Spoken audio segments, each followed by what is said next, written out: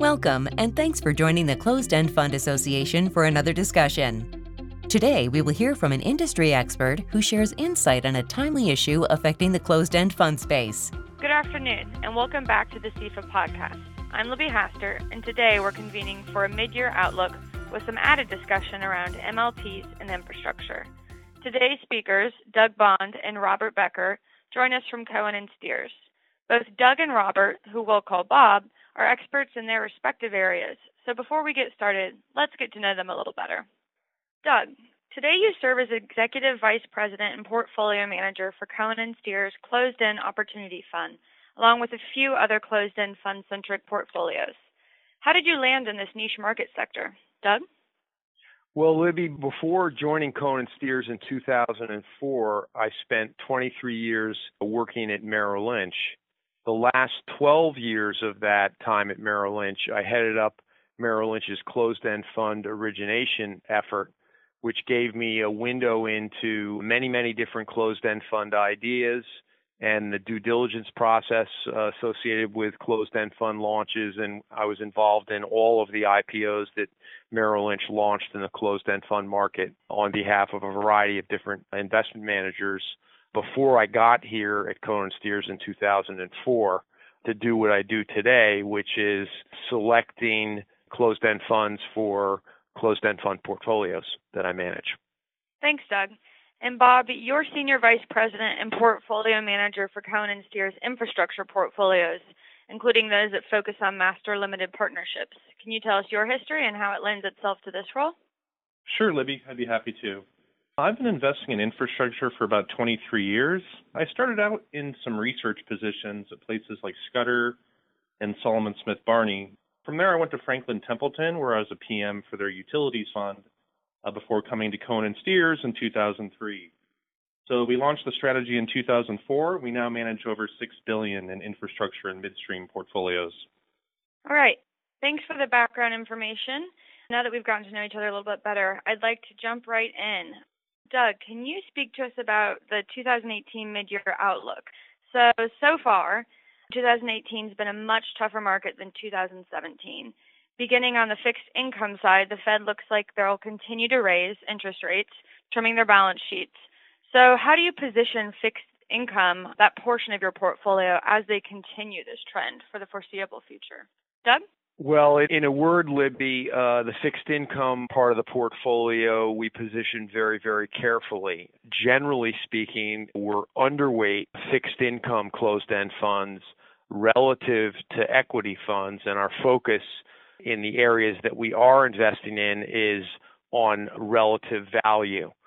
So it's hard to find a lot of undervalued parts of the broad taxable fixed income marketplaces as the hunt for yield and the chase for yield has extended itself. And the background of a rising short-term interest rate for funds that have leverage in their capital structure, as most of the fixed income funds in the closed-end fund market do, creates a tough earnings picture. So real carefully, we're picking our spots, but generally speaking, underweight the fixed income funds.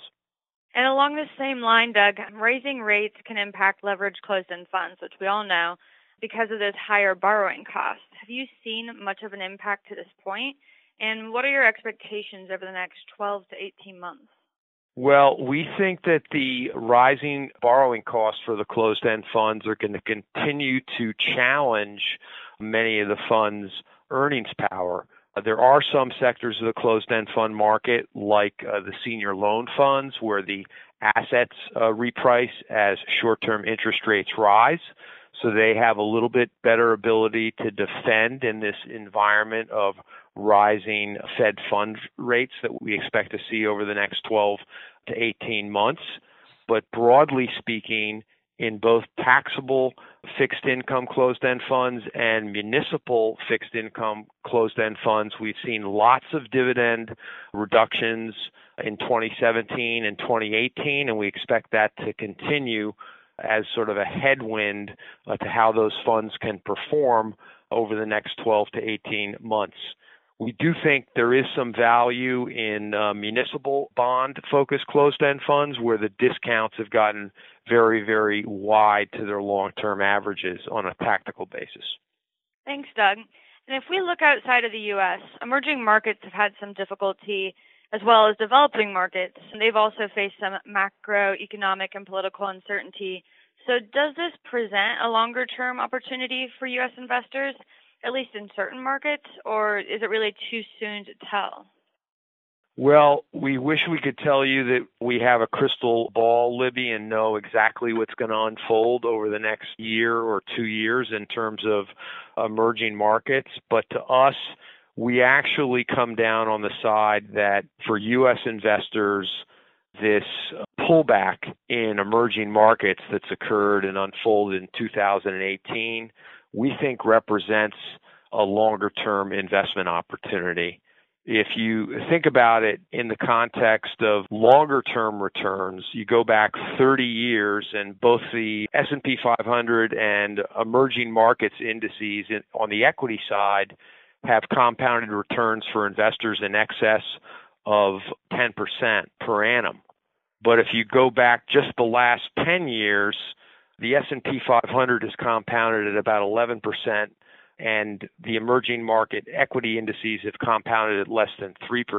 So with emerging market closed-end fund discounts north of 11%, and generally U.S.-focused domestic equity closed-end funds selling on average at discounts less than 3%, we think there's good relative value in the emerging market equity funds. We would pick those over emerging market debt funds if we were going to be willing to take the risk of emerging markets. Thanks, Doug. And now you manage a pretty broadly diversified portfolio of both closed-end funds and ETFs. So how are you positioning your sector allocation for the second half of the year? Do you have main concerns, and are there any interesting opportunities? Well, I think in terms of concerns, we probably share some that many investors focused on the financial markets are thinking about or talking about. Trade has been a big topic this year, rising short-term and longer-term interest rates and the prospect of perhaps an accelerating inflation picture are probably topmost of mind in terms of investment concerns. But in terms of our overall positioning, it's broadly consistent with the macro view, which we've had for at least the last several years, that in an environment of gradually improving and steady economic growth, equity and rising short-term rates, equity-focused closed-end funds tend to do better than fixed income-focused closed-end funds. And so that's where we have our portfolios overweight. Now, within that, on a sector basis, we're looking for asset classes and parts of the equity closed-end fund market which we think offer better relative value. We mentioned emerging market equity funds. We like those. We also find MLP, Master Limited Partnership, energy infrastructure focused closed-end funds attractive, not only because their discounts to net asset value are wider than their long-term average, but more importantly because, as Bob will probably detail in his comments, we think there's great relative value in the underlying asset class, and we're encouraged that private equity investors are acquiring midstream energy companies at prices in excess of where they're trading at in the public market. Beyond that, we find certain healthcare-focused closed-end funds attractive, and we also favor the financial sector. Within fixed income, I mentioned it earlier, we like the relative value and what we think is a nice tactical opportunity in municipal closed-end funds. On average, muni funds trade at about a 4% discount to net asset value if you go back over a 20-year period. And today you can find many muni-focused closed-end funds trading at discounts to NAV in excess of 10%. We think those offer good total return opportunity over the next 12 months. Thanks, Doug. And Bob, Doug obviously touched on this, but if we could talk MLPs, energy price volatility and structural changes within the sector have caused some disappointing performance for MLPs in recent periods. But the sector, how is it positioned, and are there valuations providing investors with an interesting opportunity going forward? What are your thoughts on the MLP space? Sure, Libby. First, I should note that we invest in a midstream energy universe that goes beyond MLPs. Midstream businesses are actually increasingly leaving the MLP structure, often electing a corporate wrapper. In fact, since January 2016, the number of MLPs has dropped from over 120 to under 90. So we've seen tens of billions of dollars created in the midstream corporate wrapper over the last couple of years. But regardless of the structure or the wrapper, all of these businesses either gather, process, store, or transport energy commodities. For those companies that are remaining MLPs, we're seeing an evolution to a much better, more stable business model focused on improving governance and long-term returns and not just short-term distribution growth. So this recent trend has been for MLPs to simplify their structure, lower leverage, and have higher distribution coverage, all very positive in our view. So we think the sector is well positioned going forward, and also that the valuations are attractive if you look at metrics such as enterprise value relative to EBITDA, a good measure of cash flow. Also at spreads versus corporates, the sector looks attractive. Thanks, Bob. And infrastructure is interesting as global requirements for it and its investments are significant. So how are listed companies positioned to take advantage of this? And are their fundamentals attractive? Well, you're right, Libby. There are massive infrastructure investments needed globally. There's been a steady decline in investment in developed markets. If you look at metrics such as infrastructure investment relative to GDP, it's been on a steady downtrend for decades. You may have also seen the American Society of Civil Engineers report card on U.S. infrastructure.